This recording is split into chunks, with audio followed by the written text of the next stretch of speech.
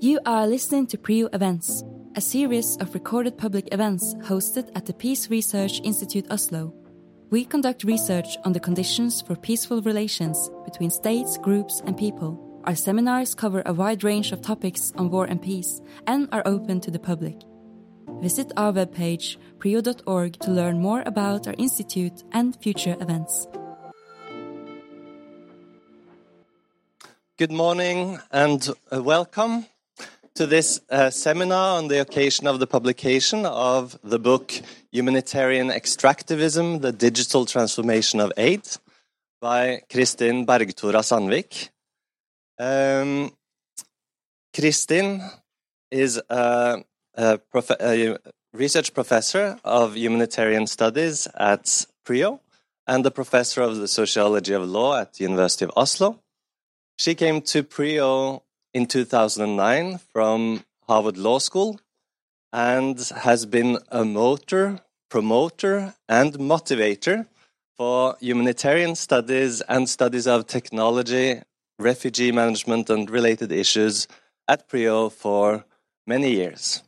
She's also led several projects here and at the University of Oslo, and currently leads the project Do No Harm, Ethical Humanitarian Innovation and Digital Bodies, that this book also relates to.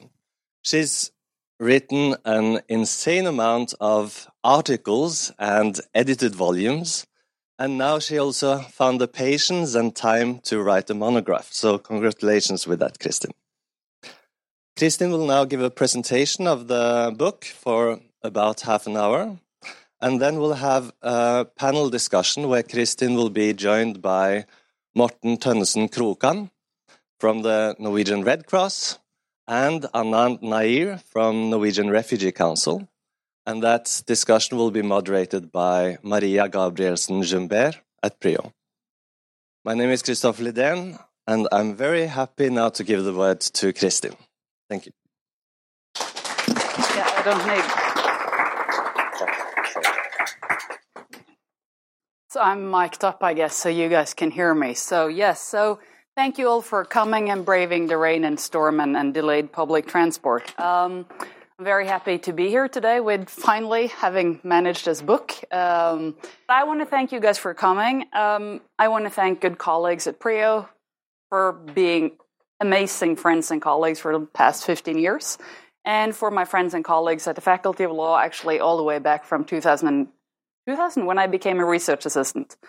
I've never had a sad day at work. I think I'm probably the only one I know who's been happy every single day of my work life. And I'm very grateful to all of you. I'm also grateful to my family and my friends. There's some family in the back there.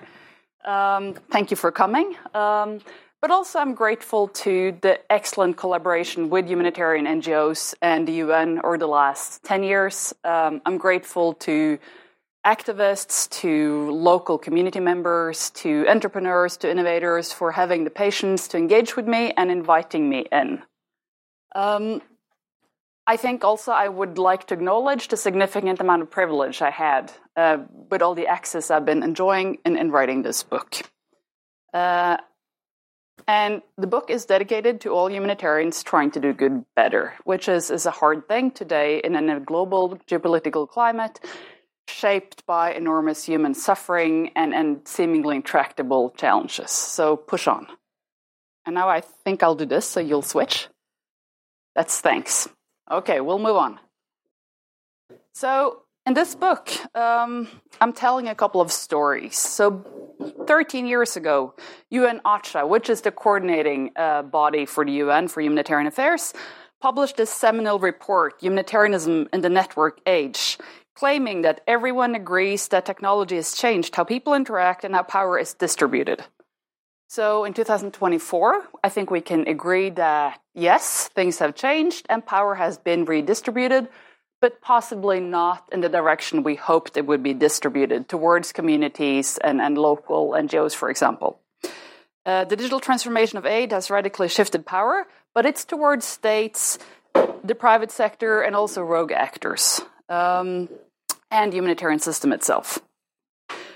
This book comes out of a wish to sort of not only tackle singular issues, but see what the digital transformation is doing to aid in itself. So it started out as a kind of set of more or less random chapters, but then I understood that this was a more systematic process happening. And looking back, this is not about the effectiveness of technology or how things fail. It's about how things change. And so the chapters, they build on my previous research, but also engagement with humanitarian actors. As you can tell, I'm not coming to this as a pure academic. I've been an ethics advisor working inside projects. I've been an advocate. I like to think of myself as a friendly critic. I'm a teacher. I'm indebted to my students for challenging me and engaging over a long period of time. But also, of course, I am a scholar. Yes, so in this book, I tell a couple of stories about technology. And I think I'll just walk you through the stories, and then I'll talk a little bit more about humanitarian extractivism. I should acknowledge that wasn't really what I thought I was doing. I had this long title, which nobody would have remembered ever. And then the peer reviewers say, no, this is a book about humanitarian extractivism, and that goes in the title. This is your first book. You don't actually argue about this. So I'm like, yes, it's a book about humanitarian extractivism. Excellent. I'll take that.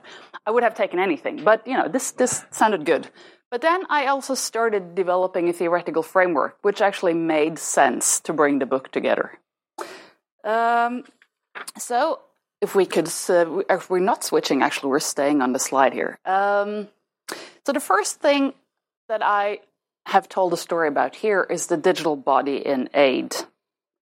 I think today most of us are quite clear that we have data doubles, digital twins. We worry about what happens to our Facebook account when we pass away. I mean, these things are kind of natural to us. This book is sort of looking back over the past decade and trying to figure out how things evolved, how things that were once unique became mainstream in the field.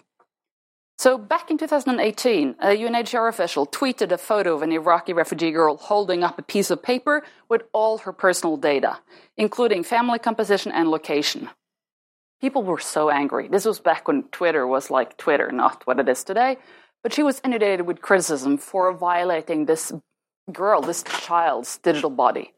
And this was actually the first time there had been any type of public conversation about the digital body as an object of protection in its own right. And the communications official said, sorry. But it was quite interesting as a development. So what we see today is increasingly that humanitarian organizations are blind unless you can give up your digital data. I mean, we see this, of course, in our domestic welfare systems as well. You have to give up your biodata, your name, your address, your family composition, but you also increasingly have to give up your your iris, your fingerprints. In some migration systems, you have to hand in your DNA. So to get protection, this is a trade-off. You offer up all your data and your digital body. The difference between being in a liberal democracy and an aid situation is that you do this or you starve. If you want your kids to have access to school, this is what you do. If the information is wrong or changes, it's difficult to change. If you're no longer a refugee, no longer receiving food aid, no longer in that position of being an aid recipient, it's very, very difficult to get your profile changed or deleted. You will stay as that refugee with a digital body literally forever, as the system is rigged today. And I think the digital body needs to be considered when we speak about the digital transformation as such.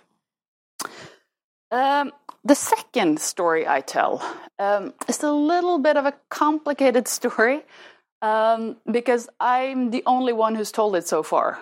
So the International Red Cross Committee is probably, and no offense to all humanitarians in the audience, but this is probably the most respected and beloved organization in the humanitarian field.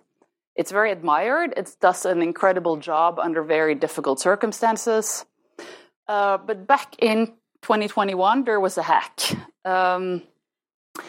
And everyone was completely, including the organization itself, was scandalized that they were hacked. Nobody was scandalized that they had put themselves in a position to be hacked in this manner. And I have to say, across the humanitarian community, us critics, if this had been UNHCR and the World Food Programme, we would have been up in arms, furious across sort of the public trade press. Now, we were also completely scandalized that they had been hacked. It was complete failure of sort of critical discussion. I'll get back to this chapter a little bit later. The third chapter is about humanitarian work.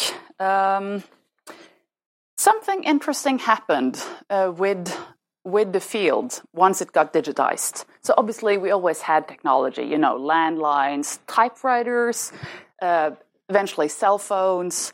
So I'm not saying that humanitarians haven't had technology, but by digitizing the field, when everything is data-driven, two things happen. I'm going to say we. We can become a risk to the communities we try to protect, but we're also at risk. Increasingly in local organizations, in local operations, and understanding that domestic local staff will be mostly at risk. So I'll give you two examples. And I love these examples because for you guys, this is self-evident, but 10 years ago it wasn't. So the first one is in September 2014. There's this Swiss humanitarian worker in northern Syria. He wrote a tweet containing the GPS coordinates of a bunker near the Turkish-Syrian border that had been seized by a member of the Islamic State. And so he asked the U.S. Central Command and all followers to just blow it away. Not so neutral to ask, the military to bomb something, but the response was swift. So Islamic State-affiliated accounts on Twitter sent out a barrage of threatening messages saying they were coming for Mr. Aid Worker.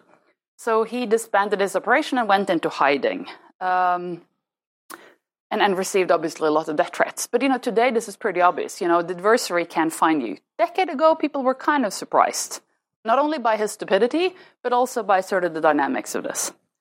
But we're also putting people at risk. So the same year, personal details of nearly 10,000 people seeking asylum in Australia were unlawfully posted online by the Australian government and accessed by at least government actors from at least 11 countries, and later on used specifically to threaten and harass some of these asylum seekers in domestic processes.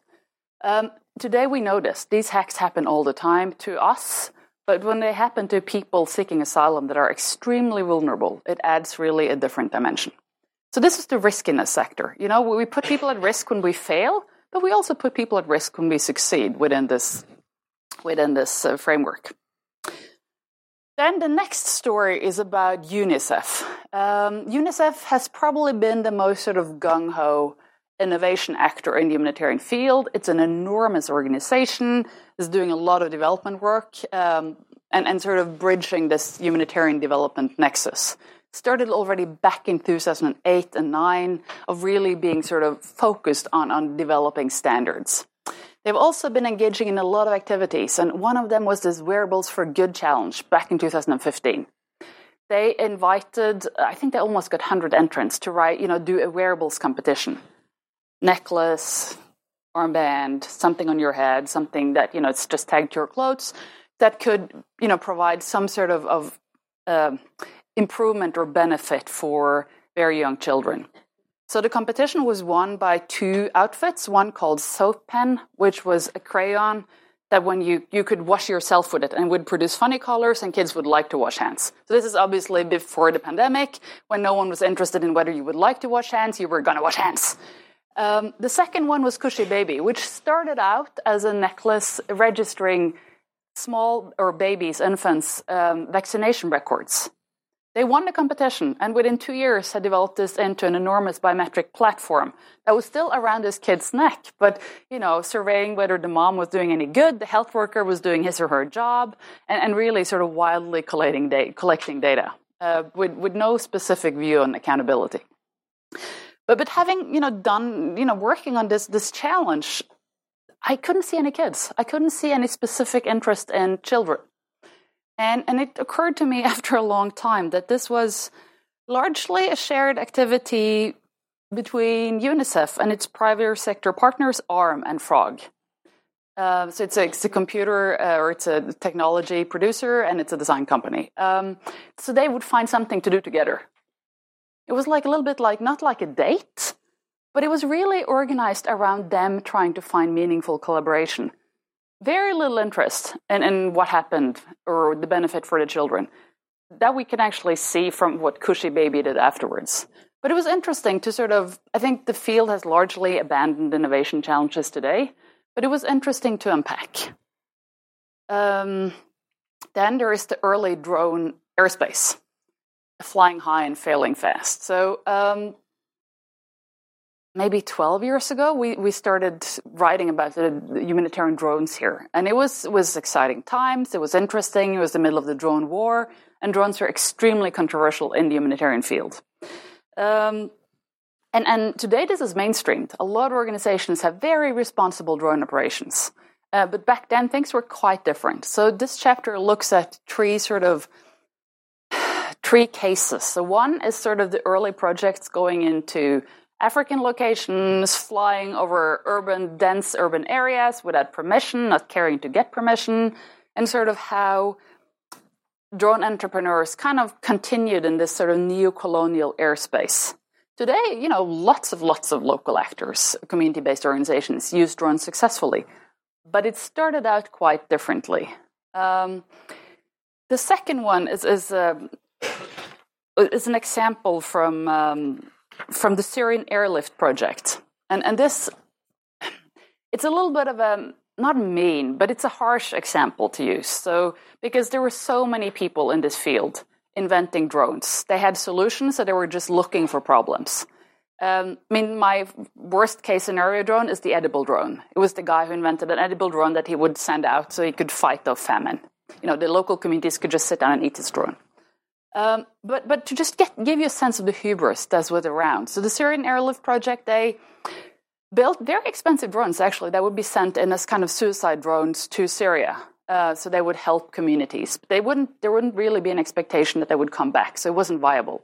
In the end, they ended up also setting fire to a large area, I think outside Stanford, and the project closed. And the project leader actually published a very, very honest mea culpa on this Failury website. But I'll read this paragraph for you. Just as the Berlin airlift was a symbol of hope and an act of defiance against Soviet aggression, the Syria airlift project defies those who use starvation and medical deprivation as weapons. By tapping into the magic of airplanes, it fires imaginations and offers Syrians a glimpse of hope beyond the darkness of war. After 4 years of barbaric war with no end in sight, they have little hope and their spirits are broken. With the Syria airlift project, we could give them something to believe in and give them direct roles in bringing healing back to their country. After sending in about 10 drones, they sort of gave up. But this was the discourse. For you guys, it sounds incredible, but this was how we talked about this. And then the last one example in this chapter is from the Nepal earthquake. And before this, there was there's one, many of you know Patrick Meyer. He's been sort of the leader of the humanitarian drone community. He was the leader in crisis mapping before this. Then he turned to robotics. Very positive about drones, amazing skills at organizing. But about 1 week into the Nepal earthquake, Patrick wakes up and realizes that something is wrong. There are a lot of people kind of bringing in their drones and insisting that they're going to do something. But they're not coordinating. They're getting arrested, they're falling down, they're being useless, and sort of basically rogue. So this also marks sort of a turning point in our little drone community, where people start organizing for better standards. So it's kind of a chaos story, but also a little bit uplifting in the sense that the community came together after this and started fleshing out norms, started negotiating what would be acceptable behavior or not, started trying to put some boundaries on individual private sector actors or individuals just who showed up with their drone. And then we end up where we are today, where I think it's become much less controversial and much less, it's not really a game changer, but it's become a functional part of the humanitarian toolbox. And then it's the last story is about an innovation lab. It's a DEP project, which was a collaboration between START and a couple of other British entities. It was supposed to do disaster response innovation, very large project. I think they had 10 million pounds. And they had labs in Kenya, in Bangladesh, in the Philippines, in Jordan. I think I'm forgetting one. I was able to do fieldwork with them in Jordan and come to Nepal. But it was interesting because in these labs, the lab owners had these ongoing conversations about what it meant to do local innovation. You know, what it meant to take these kind of Silicon Valley ethics of failing fast and you know, breaking stuff quickly. And what it meant to, you know, take this down to Jordan, where you got innovators who worked their ass off to build an app that might never be viable commercially, for example. And it was interesting to see humanitarians reflect on what it meant for them to stop giving away things and how skeptical people were when they show up with this large budget and they're not giving anyone anything. What they are doing is to try to build capacity and sort of walk people through this innovation process. And the project stopped, and in many ways, you know, I think we can say that it worked or didn't work, but I think it was a very useful exercise for the humanitarian community to engage in ethics this way. I think we can just switch slides. So diagnosing aid, why do we talk about extractivism? And this is sort of the very, very, very heavy theoretical part of the book, so I'm going to try to go light-toed on this. I've also spent my time. So why should we talk about extractivism at this point of time? Now I'm going to just find my papers because I can't see all the way over there anymore. Yeah. Here. I mean, I'm not saying that there was a golden age when we had, you know, the sector had paper and organized everyone and was only, you know, collecting the data it needed. The humanitarian sector has been suffering from a data shortage, an information shortage, for decades and decades. So getting things organized, getting things registered, digitizing is really an improvement. On the other hand, I think we all have seen projects where, you know, because I could get these data, so why shouldn't I? You know, instead of minimizing the data, it's like, oh, but I can do WASH and maybe some gender-based violence, and then I have these people here, and I can know about child health. I mean, and it's very tempting to sort of overreach and overcollect. Some of you are doing research on data or on tech colonialism and data colonialism. And this is largely, for those of you who don't, it's kind of a process of exploitation of social life. It's data extraction in the global south by organizations from the global east and the global north. And this is in many ways, it's seen as kind of a continuation of that colonial practice of just extracting. We also have Susanna Zuboff. She talks about surveillance capitalism, which is a logic that imbues technology and sort of commands things into action. I think humanitarian extractivism can't really be reduced to data colonialism or tech capitalism or surveillance capitalism. But there is something going on here where, you know, who gets what? Historically, humanitarians have been it's been a very important part of the moral narrative that they go out and give something to someone. And that other person should be grateful. So you get this relationship where it's the good doing good, and then it's the recipient sort of sitting there and being passive and supposedly grateful. You know, today it's not so clear anymore who gives what. The second reason is that, you know, I've written Decline of Stuff. Increasingly, aid is about providing information, providing access to digital resources, but also monitoring. A lot of aid is now monitoring populations, monitoring that what their health levels are, monitoring nutrition levels. So aid isn't really necessarily only providing the food. It's monitoring the distribution of the food. And this requires a lot of input resources. So what actually happens at the other end isn't not necessarily so clear anymore. And then the third part of extractivism is this old neo-extractivist idea. It's a Latin American scholarly project with a lot of literature, very critical about neoliberal resource extraction. So I'll come in and I'll eradicate your forest so I can have a plantation. I'll do mining and take out all the resources. I'll fish all the fish. I mean, you know.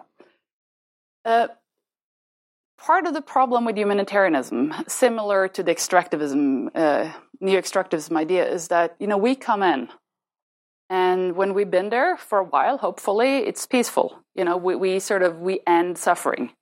We make it possible for other actors to come in, development actors, reconstruction actors, market actors. So in a way, we flatten the way for these other extractivist actors who want to harness natural resources. It's often very difficult to operate in an armed setting where the population is really, really starving or being very sick. But once humanitarians have been there, there's an aspect to sort of preparing for market intervention without any sort of semblance of, for example, social justice or democracy being present. And this is kind of the old schism, right, between the social justice, human rights agenda and the idea of being neutral, impartial, doing no harm, but only addressing need. And the third one is experimentalism. What's going on really? A lot of these processes that have been described so far are experimental. They're new. You know, experimenting isn't a bad thing. We all need to experiment. If the NGOs didn't experiment, they wouldn't get anywhere. But the question is how and with whom. And experimenting in places where you have no legal basis for operating, where the population you experiment with is very vulnerable, where they have no other choice than becoming part of your experiment, is deeply morally problematic. I think the humanitarian sector has learned, but I also think that, for example, with ChatGPT, with generative AI, I mean, we're all now part of this experimentation, right? I mean, the whole sector has now become an experimental play, almost. So I do think that it's okay to use this word experimentalism. You know, I'm going to just ask you guys to move along. I think I'll just do the last slide on the Red Cross, because I think it's... And then I'll end.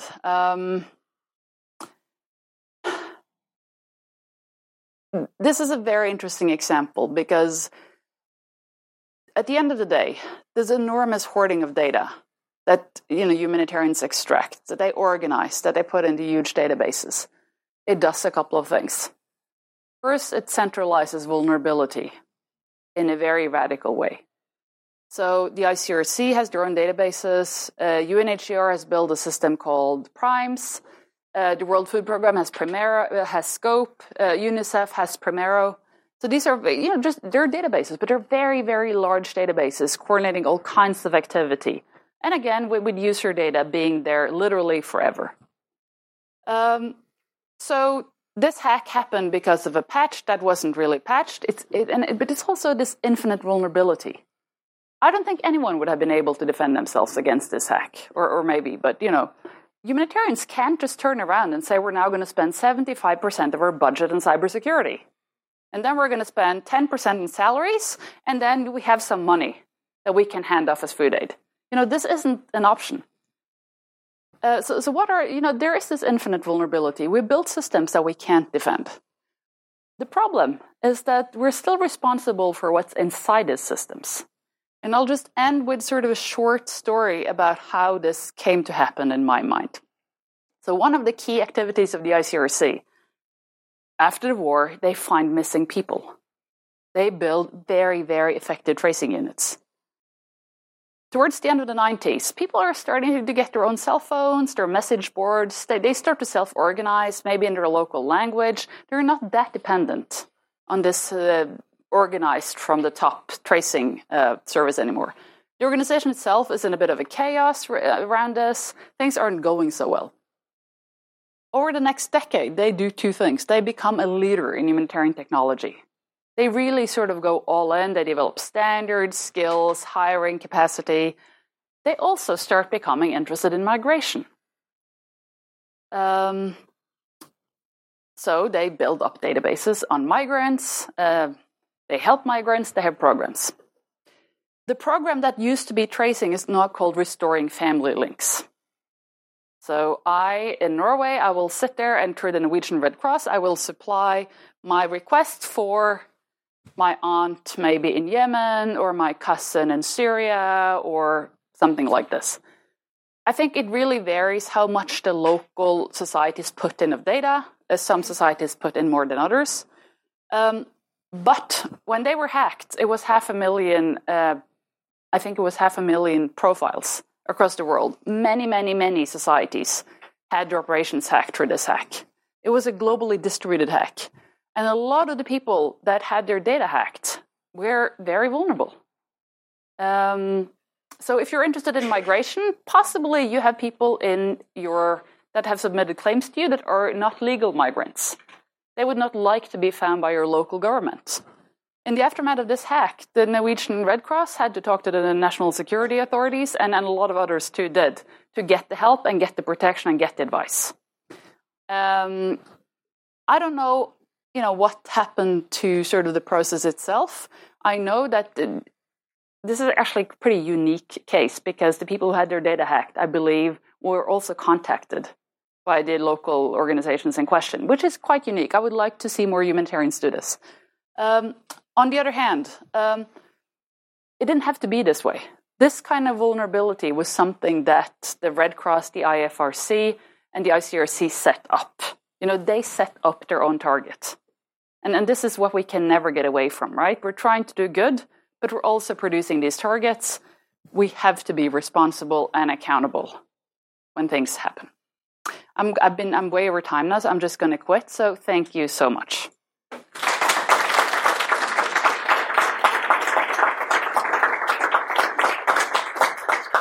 But I think we can go to the last slide because it's where do we go from here? Thank you so much, Kristin. Then I'll invite you to join the panel here together with Anand Nair and Morten Tønneson Krokan. Thank you so much, Kristin, for taking us through your work and congratulations again on your book. For those of us who had the pleasure of working with you over the past decade plus, it's really a pleasure also to be here launching your book and seeing it out and now shared with the broader community of colleagues and practitioners that you have engaged with over these years. And now we'll continue this conversation together with two practitioners. And that's also something you have been doing throughout your work to really be in dialogue with practitioners. So very happy to have you both here. Anand Nair, you are lead for the Global Digital Community Hub at the Norwegian Refugee Council here in Oslo. We'll hear more about that as well. And Morten Tønneson Krokan from the Norwegian Red Cross, so our neighbors just across the yard. Working at the entity of humanitarian analysis at the Norwegian Red Cross, notably with Europe and Latin America, as well as global health. I would like to maybe start asking you to maybe share one or two reflections based on what Kristin has shared with us here, if what you recognize perhaps from your work across the years, from maybe previously before joining the NRC or within the NRC, and you, Morten, from different parts of your work at the Norwegian Red Cross. Would you like to start, Anna? Yeah, I could do it. Just the half-an-hour talk itself was a long list of things that we could talk about for years, not even for hours. But there were many important nuggets that you left behind, which I still have my own personal dilemma to think about. Just the aspect of do no harm.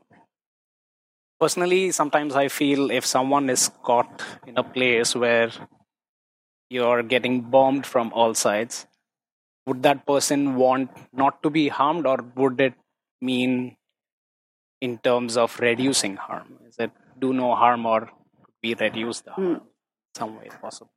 So that is something that I personally keep reflecting on. I still don't have an answer to. But that ties up all the points that you mentioned in some way or the other. The aspect of succeeding. Even when you succeed, you might cause risks for people involved. So that is something to unpack further. And it's also for me to go back and see if we are doing something along those lines. Or are we taking conscious efforts to reducing the risks the way we work? That is something to dig upon for sure. Data security aspect. You mentioned right at the end, you can't really have a big chunk of a project dedicated to data security. So how does any humanitarian organization, international organizations, still have bigger budget? For a smaller organization, they may not even have the capacity to write good proposals, let alone dedicating budgets for data security. So that is something that we as a sector, and this goes beyond the sector as well, because I don't think we ourselves can solve this problem. And this is me working with the private sector before and then transitioning into development humanitarian sector, because the private sector has a lot of funds that they can invest in doing a lot of research that we as a humanitarian sector may just not have the possibility to. So is there something that we can leverage out of the work that is done by someone else and get it into our sector to elevate the security levels with our data? I'll stop at that, and then we can dig into more things later. What about you, Martin? Yeah, the list is long, I agree, Anna, and thank you. But first of all, thank you, Christine, for writing the book. It's a good read, it's fun, and I sense your kind of, you try to curb your critical voice, but I can hear your presentation that it's there, and I think it's nicely balanced, and it's a good read, it's a fun read. And I think, and one of the main takeaways for me is that it's about human nature. Look, we have this thing. Let's see what we can do about it. And then you have this, like the UNICEF example, wearables for good. You have this sensation that now we're going to solve so many problems, right? But at the end of the day, it's much about available information, that we make much more information available, which, like you said, was very much needed. And now we have very good situation overviews of even the most detailed communities, many places. By the way, all other actors have that same information, so that can actually also, accelerate politicization of humanitarian aid, which is another aspect. But then it's just available information. Is just available information. So it's just one piece of the puzzle. So it helps us solve some problems, but we still live in a physical world. We still have mountains and storms and wars and weapons and people confined in areas by non-state armed groups. And this available information is just one piece in a big puzzle. So, but thank you for writing the book. This is a very important contribution, I think, to our sector. Thank you. I'll now turn to, and you'll get the word as well afterwards, Kristin. But I'll now turn to a question to both of you to share a bit from your own experience from your organizations. We sometimes, as researchers, talk about the tech optimism or tech pessimism as different, as you just illustrated as well, as different ways of being optimistic about all the opportunities, or maybe pessimistic about the risks. But if we start on the optimistic side of things, could you share an example of a solution or a procedure that has had a significant positive or maybe surprising impact in your work? Right. I can't take credit for the work that was done because it happened before I joined. But with the recent enough Ukraine example, we were able to develop mechanisms by which we could register a lot of people to provide cash support at scale. So we were able to engage with almost 500,000 households and then interact with them through some of the automation that we brought in through WhatsApp, for example, and some other platforms as well. But when I take a step back or think of a scenario a decade or two earlier, reaching out to 500,000 people would mean you have to bump up your staff by thousands. So that is something that we were able to achieve by the scale at which we could reach out with the limited stuff, that was quite commendable, I would say. Yeah, thanks. Good illustration. Yeah, Morten. Yeah. Okay. So, just very briefly, I think that the debate on what is the humanitarian sector, who are they, who are humanitarian workers, what is humanitarian work, what is principled humanitarian action, who should do it.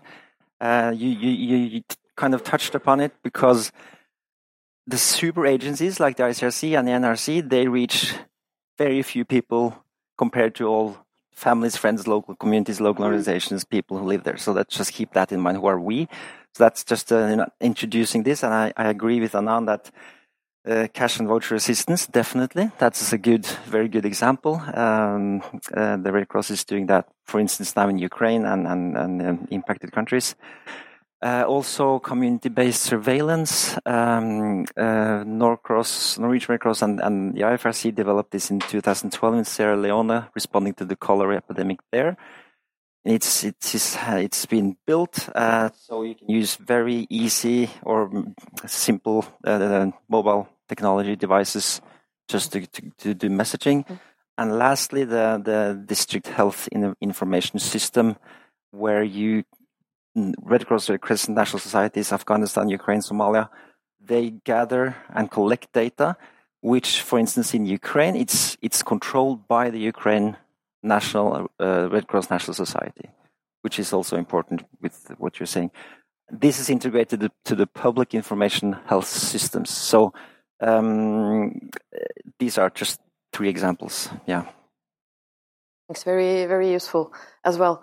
Kristin, anything you would like to? I think you have shown well both in your book and in the presentation now that the sector has also learned over the years. And you also mentioned at the end that it's not like there is a golden age at which everything worked much better, and now there's these digital tools that have entered. There have been a concrete information gap, and these tools also allow to have better access and distribution of information. And you show us that the sector has also learned over these years, that you have been following it. But what would you like to maybe sum up from this now in terms of the state of things now? Now we're also at a point in time where we're looking at the entrance of a new experimentation with AI, for instance. But you show that the sector is willing to learn and has learned also over the past few years. I mean, I think very well illustrated by, there are dilemmas that we can't solve. So when we were born, I think the world had, 5 billion people? Now it has 8 something. I mean, there's an enormous population growth. The Sudan civil war has, millions of people fleeing. So it's just the scale. As you say, you can't suddenly hire 25,000 people to hand out physical money. And I think nobody really would like to go back to this extremely hierarchical sort of interaction between me having to ask you for pocket money. I mean, there are many, many good things about, the capitalist market approach. But I also think there are dilemmas that we're not going to solve. But I think, trying to give, people GDPR, for example, trying to kind of make sure that your recipients are treated to the best possible standards and treatment you can give them. And then for us as critics, I think it's also, so to curb your tongue a little bit. So I can criticize that people have to have digital identities to get aid. But the reality is, particularly for girl babies, if they don't have identities, things will be very difficult in terms of healthcare, in terms of access to school. I mean, for anyone with daughters in the audience, would you like your girl child to have a legal registered identity? Yes, please. So there's also progress in this. There's also this idea that you need the data to govern. But I think we're just going to be in these conversations. Yeah, and the importance of continuing to have that conversation and that awareness. And the dilemmas may not be solved, but to be aware of them. But going back to this, how to mitigate risk in the use of digital data and infrastructures, which is of course a very broad area. But could you now also, speaking of how the sector has learned, could you say a little bit from your respective work how would you say that you work in your organizations, both with mitigating risk, but perhaps also concretely, how do you make sure that you learn from processes that may have failed or that didn't maybe turn out as they should have? Whoever, would you like to start? If you okay, thank you. Well, I think all of this is also has a very strong aspect of localization. So when you talk about risk mitigation, you need to ask where, right? For the audience here, so did the sector decided to localize or put localization on front about a decade, 8 years ago? Yep. So localizing aid is the buzzword we've been going after for the last 8 years. Yeah. Thank you. Yes.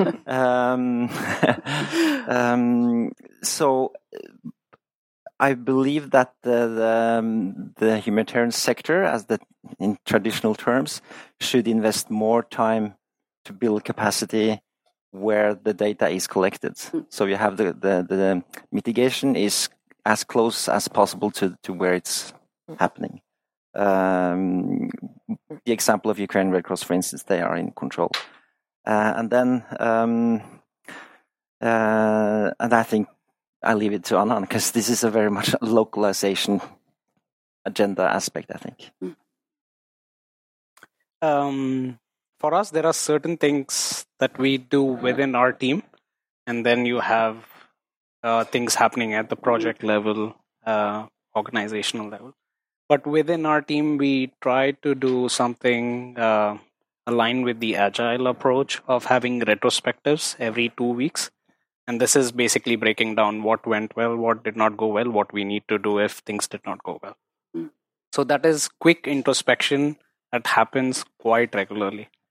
And apart from that, at the project level, you always have the monitoring and evaluation. The L part usually sometimes gets forgotten of the learning part from Mel.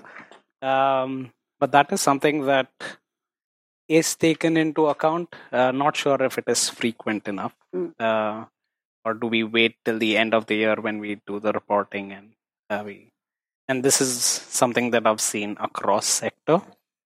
And then within NRC, we also have something called as an after-action review or a report, which takes more of a holistic, zoomed-out approach to understand what has happened in the project and where can we grow from here on.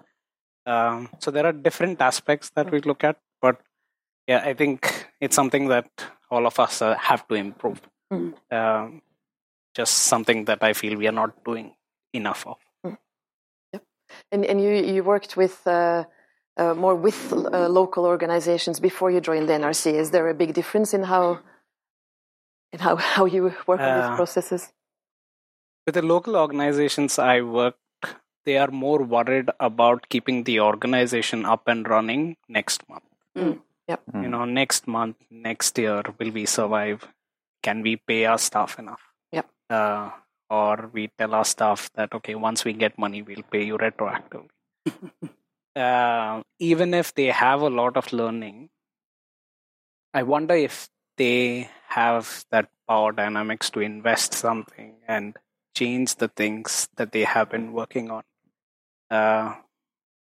Of course, at an organizational smaller scale level, they should try and improve. Everyone should try and improve the way we are working. But overall, when it comes to implementing some of the learning, sometimes I feel they are at the behest of a bigger donor telling them what needs to be done.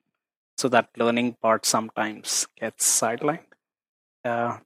This is just from my personal experience working with many organizations. Yeah, but a good illustration. Yes, Kristin.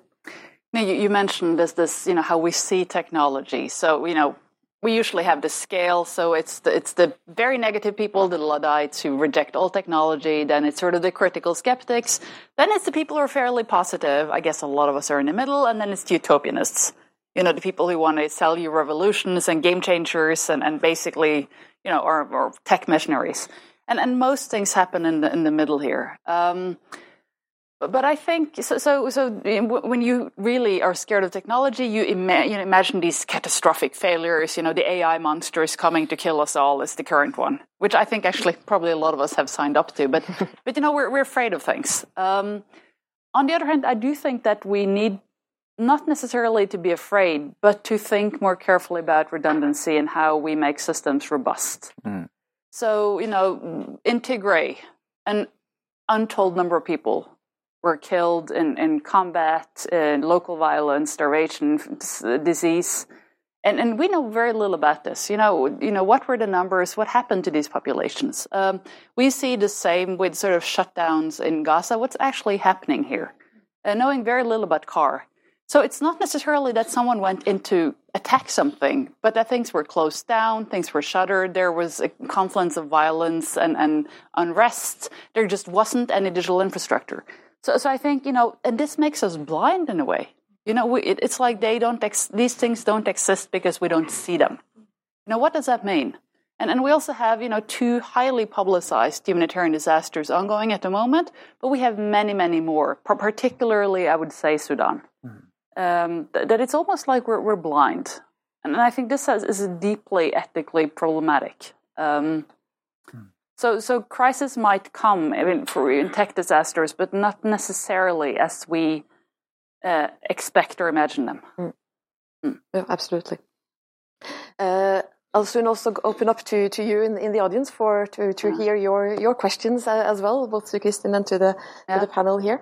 But one more question. As you have illustrated in your book, and also from your experiences, there is a push to collect more and more data from operations, from beneficiaries. Also a push maybe from donors in order to be able to show that this money has gone to what we promised it would, but also from the technology side of things that if you collect more, the responses operations will be more efficient and more tailored to the needs.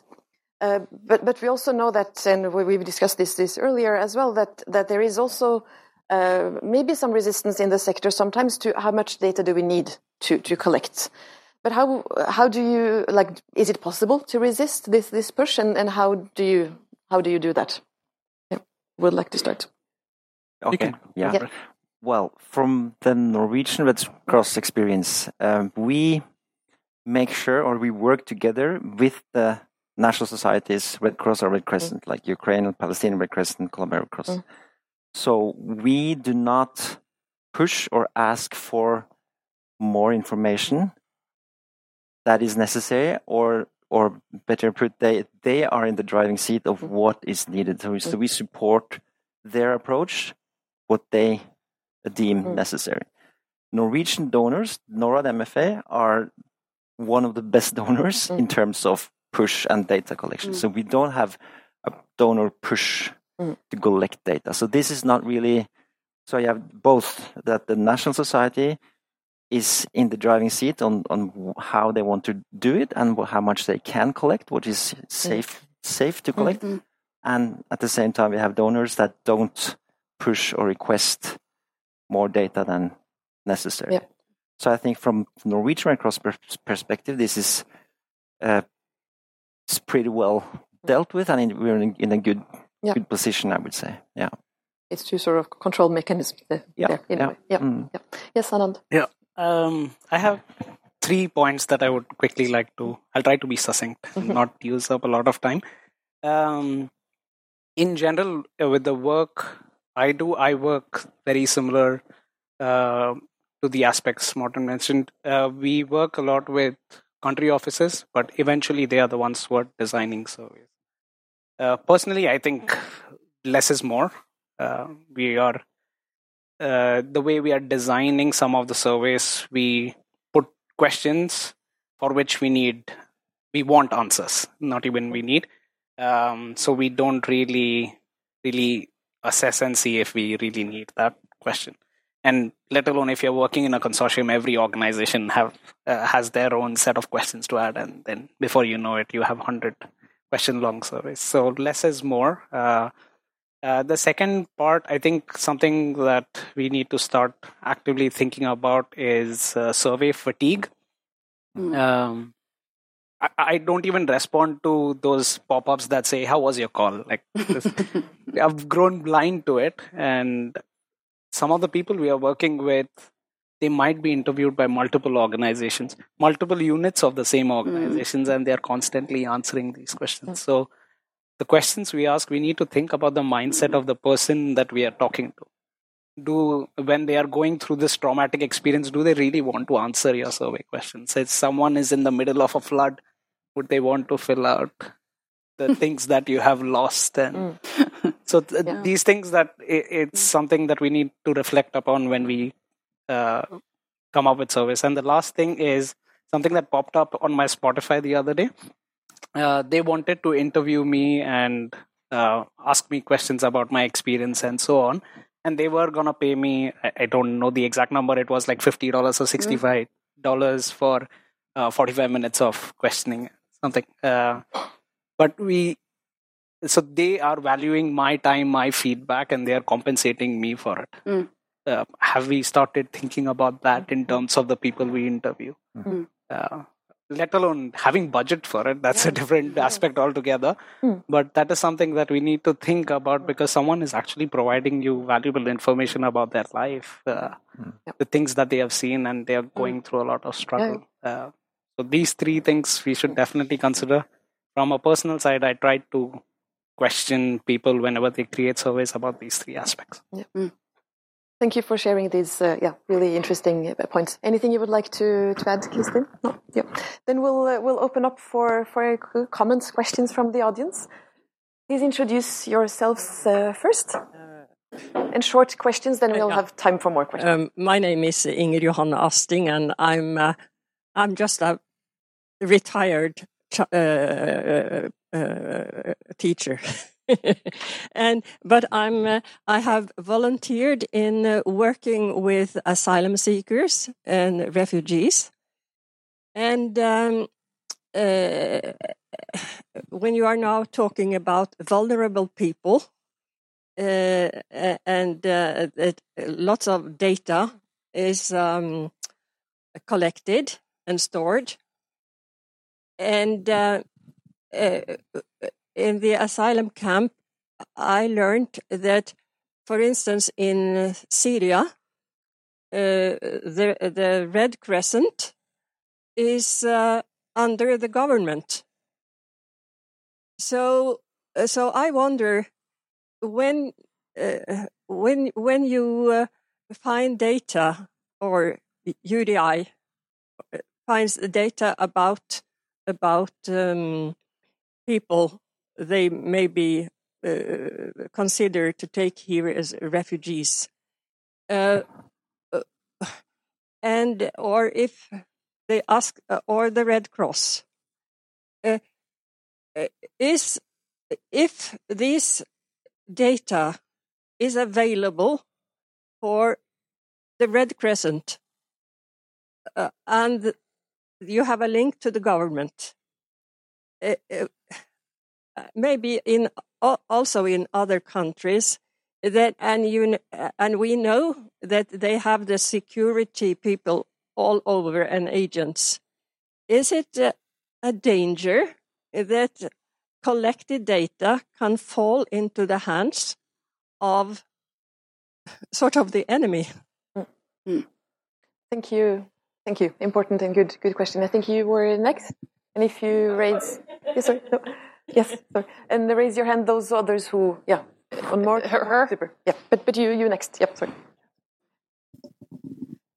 Good morning, everyone. Thank you so much. It was such a nice presentation, and congratulations on your book. I'm Farzana Ilham Kuchai. I'm from Afghanistan, so I've been in all stages of this aid.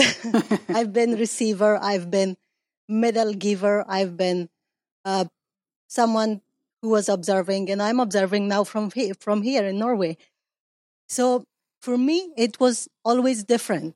As a receiver, as a giver, as someone observer in Norway, my experience toward aid and data was different. As a receiver, for example, there's harsh things happening around you, and you don't have much of a choice. So you will trade off something, obviously, and it won't be your life and access to some basic needs. It's data, maybe, to trade off. So I was wondering, when you're working or at least trying to regulate data and aid and balance this, while seeing all international organizations are so ambitious to target people and go and give a hand? How would you regulate, like according to us here in Norway or according to people there? Like it's completely different aspects. And we should like consider this as a challenge. We're regulating according to us because we think it's important, data should be private and these. But what do they think? What's priority for them? Thank you. And then there was, one question in the back there, and then we'll. Hi. First of all, very thank you for the insightful sharing. And I'm Yu Jie, currently an intern at Norwegian Refugee Council. Actually, I'm doing the data protection support for a digital legal aid program platform that NRC is building. So actually, it's very relevant to the discussion, very relevant to the work. And I think we come across many similar questions where, for example, when design the platform, some of the data to collect and for example, from like the maybe should we collect the gender, age, or the location data from the beneficiaries, or just to provide or to protect their privacy? So actually, my question is that from donors' perspective, maybe you at one side you have transparency, and also at some point the beneficiary is also like from research perspective, you might need to understand what a group like where, for example, which camp has the more need for the aid, and what's their like like age or gender, whatever, and then so how to balance the privacy when you mentioned that you maybe you try to minimize the data that required, but at the same time, maybe you need some sort of transparency to understand where the money goes and who's receiving them, and also how you learn from the project and to improve, like these two aspects. So my question is, how do you balance the necessity from these two sides? I have. I think we can have a first round of addressing some of these questions, and then I'll come back to your question. Yes, and I have. Were there other? I have you, Malcolm. You. Okay, super. Then I have a little group of more questions. So some short reflections. Would you like to start, Kristin? So thank you. Actually, I think it would be nice if the three of you could actually have your own little panel afterwards, because they were beautifully put together, those comments. I mean, I think it's this ongoing dilemma, right? How do you make things legal? How do you make them respectful? But how do you make them effective enough to justify the funding you're using and to support, to fulfill your mission? And it's just an ongoing conversation, I think. I think I'll let you answer this, but I think in the Red Cross family, I think people are quite aware of who does what and have sort of, established relations. I think for European-based organizations, GDPR obviously rules the roost. I mean, there are experts here in the room who can pontificate on the GDPR until the sun comes down. But for example, aid organizations with American money are regulated differently. To make things more complicated, we are also using American platforms. So, where does the data go? Where do you place it? Whose regulation are you under? What happens, for example, in this increasingly difficult geopolitical relationship between China and the US? What happens to tech, for example? I think there are a lot of unsolved questions. But to get back to the first question, people are frequently upset about UNHCR sharing, data with Singapore or Malaysia, whatever. To be present in a country, humanitarian organizations have to sign host country agreements with that country. I think we cannot imagine a large NGO sitting down in Norway and building a camp with 50,000 people without actually sharing that data with the Norwegian government. And that goes for other countries as well. So UNHCR has a lot of problems, but sort of signing on to host country agreements is actually a requirement for being able to operate. And it's an unfortunate trade-off that you have to share data, but it's sort of what it is. Any other additions you would like to add to this question? Yeah, thank you. Good questions, and really on the spot to the Syrian Arab Red Crescent question. So just to define what the role of a national society is. So the Norwegian Red Cross in Norway is a legal autonomous entity, right? So we decide. The rules that we are governed by are the humanitarian principles. So we are impartial humanitarian actors. That's a big debate if you go travel the world in different countries. But that's so for the Syrian Arab Red Crescent, we are very aware of their position in Syria. At the same time, it's a Syrian organization. It's enshrined in Syrian law. So what we can do as a Norwegian Red Cross, as the International Red Cross, what we can do is to make sure that we do no harm to collect more data than necessary and systematize it, make it vulnerable, but at the same time undertake trainings and system strengthening and make Syrian Arab Red Crescent aware of what can be vulnerabilities, but at the same time have and encourage, and that is also the International Red Cross Committee, dialogue with the governments on these aspects. So there are different approaches to take care of this. It's difficult, but there are ways of doing it. But just briefly, I think the international community learned a lesson with the fall of Kabul, when international actors left behind a lot of data, a lot of hardware, and it shouldn't come as a surprise that Taliban was able to access this. So I think that was lesson. I don't know how this lesson is going to be learned, but it was learned. Yeah. I'll come back. I'll just collect a few more questions, and then we'll have a last round of addressing those. My name is Abed. I'm also an intern at Norwegian Refugee Council, working with my colleague Uje. My question is primarily targeted to Kristin, but also the rest of the guest speakers. They are also welcome to reply. This is, I think, it's arguably part of the humanitarian sector's nature that we tend to unintentionally procrastinate whenever an innovation is suggested or recommended, because we have to consider every possibility, most likely the worst possibilities, to try to mitigate risk. So, and sometimes when we come to the time that we are making a decision, it's already too late. That innovation is kind of expired, and then a new one comes on. What do you recommend, or what do you suggest, so that it makes the process of decision making regarding these new technologies a little bit more efficient? Because that's also efficiency, especially regarding these kind of topics, is also some sort of a critic among the humanitarian workers and humanitarian sector. Thank you. Thank you very much. And then we have in the back, Malcolm. So 3 short questions and then back to the panel. Yeah, Malcolm Langford, University of Oslo. So congrats on the book, Kristin. Just a short question on your golden age comparison. When we were young. Yeah, when we were young, yes. Sounds like an Adele song. But if we think back to humanitarian aid, it always has used technologies. I mean, that's the whole way we structure interventions.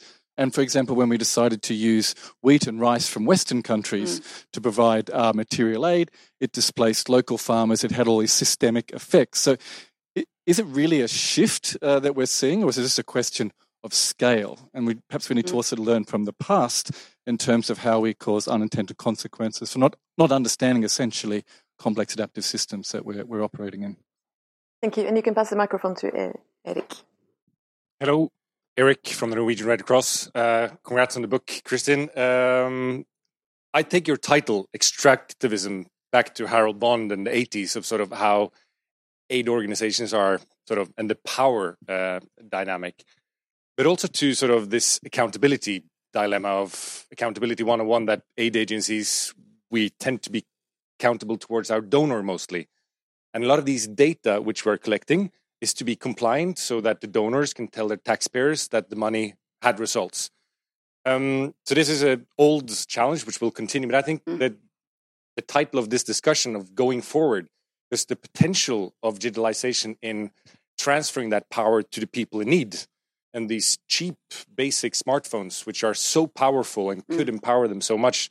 I know it's not your specific field, but having working on it, what do you see as the biggest potentials in actually shifting power to the people in need using digital transformation? Super, thanks a lot. And then Kristoffer to finish up. Okay, thank you. So you covered the part of the role of the state already, but I I want you to just comment a little more on the role of private actors, private companies like Google, Meta, and because also when we think of humanitarian extractivism, we now discussed a lot the organizations, but they collaborate often very closely with MasterCard, for instance, other companies. And I think their role in this picture is very important in order to get that. Second, you gave the example of Spotify offering you a prize. So, and the concept of digital bodies sort of speak to the question then, what's the right price of a digital body? And who should set it? If we were actually going to pay people for their digital bodies, what would the right price be? Very good questions, all of you. Thank you so much. Maybe we should start from here and then we finish up with Kristin. Okay, I'll be short. I'll respond to this question about learning I did earlier. So there's a long way from available information to institutional organizational learning. So that there are many steps to be taken from available information. So I think that, again, as a national society, Red Cross, Red Crescent, they will have to, and we can support, they'll have to define what is the learning needed and what is the capacity to actually learn something from this. And there is so much more learning than beyond that you can put into digits and digitalize. So less is more, but yeah, of course, we need a certain level of information to learn. Yeah, thank you. Thank you. Anand. I would be naive if I say that there are no risks involved in the security. I have friends working specifically in security, and all they do the whole day is try to prevent attacks from happening. So they are constantly getting attacked, but they are trying to block them off. So there are mechanisms by which that can be done. So that is something we have to acknowledge. There's no two questions about it. You will get attacked, prepare for it. That should be. I'm just going to randomly pick some of the aspects about compromising to get something. So there is a joke at home. Right now, Google and UDI knows more about me than my partner. So it's something that I have to give up on, but I don't know the consequences of giving that up. And that was mentioned about someone here. However, to attain certain services or the right to live in this country, I have to give that up. That is kind of a balance that I don't have an answer to. What can you give to get what? Because the consequences of, let's say, AI getting into the picture, how this whole thing changes. Can someone create a duplicate identity and use it? So I don't know yet. So I can't really say what is the right balance between the two. Thank you, Kristin. So I'll do a broad sweep. So just to start with Malcolm's question about did something really change? I mean, I think for aid, and I'm speaking specifically about the humanitarian sector, because the humanitarian sector comes sort of disengaged with human rights and social justice. There isn't a political social change agenda here. You know, it doesn't have a vision of transformation and change. It has a vision of ending harm and need. So I think, you know, it used to be about soft power and maybe saviorism, but now something is flowing back, and that's the extractivist part. The data is flowing back. A gift is coming back. It's not you giving the gift. It's you getting the gift. And I think that's what I'm trying to get at here. I think with the question about, you know, when we finally decide on this app, it's already dead or bypassed. Humanitarians are not great at procurement. And I have to say, we as academics have been terrible in facilitating the conversation. So I think humanitarian procurement and humanitarian tech procurement is something that we should discuss a lot more as academics. And that maybe those of us who study humanitarian issues should venture more into this. So I think procurement processes, for example. I think humanitarians are notoriously resistant to litigation and law and lawyering. They're not happy about the legal standards. That's a different aspect. It will not help you with quick procurement. But there are certain governance aspects that I still wonder about with very large humanitarian organizations, such as, for example, the NRC or with UNHCR or UNICEF, that are very, very large and they're governed in a very different way than you would have expected entities with this kind of budget. And finally, the private sector. I mean, in 2012, we thought that Facebook was going to bring world peace. I mean, we did.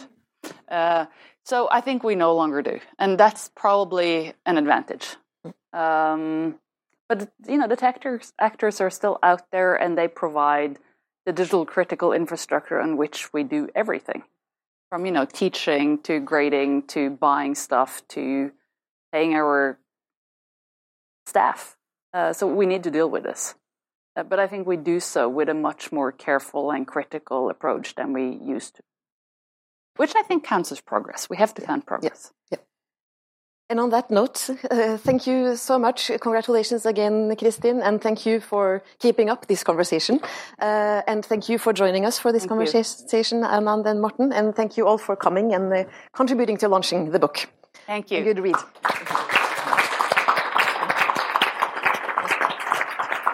Thank you. Thank you for listening to PRIO Events. For more interesting and thought-provoking content, listen to PRIO's Peace in a Pod, a monthly podcast where we invite researchers and industry experts to discuss issues on conflict and peace.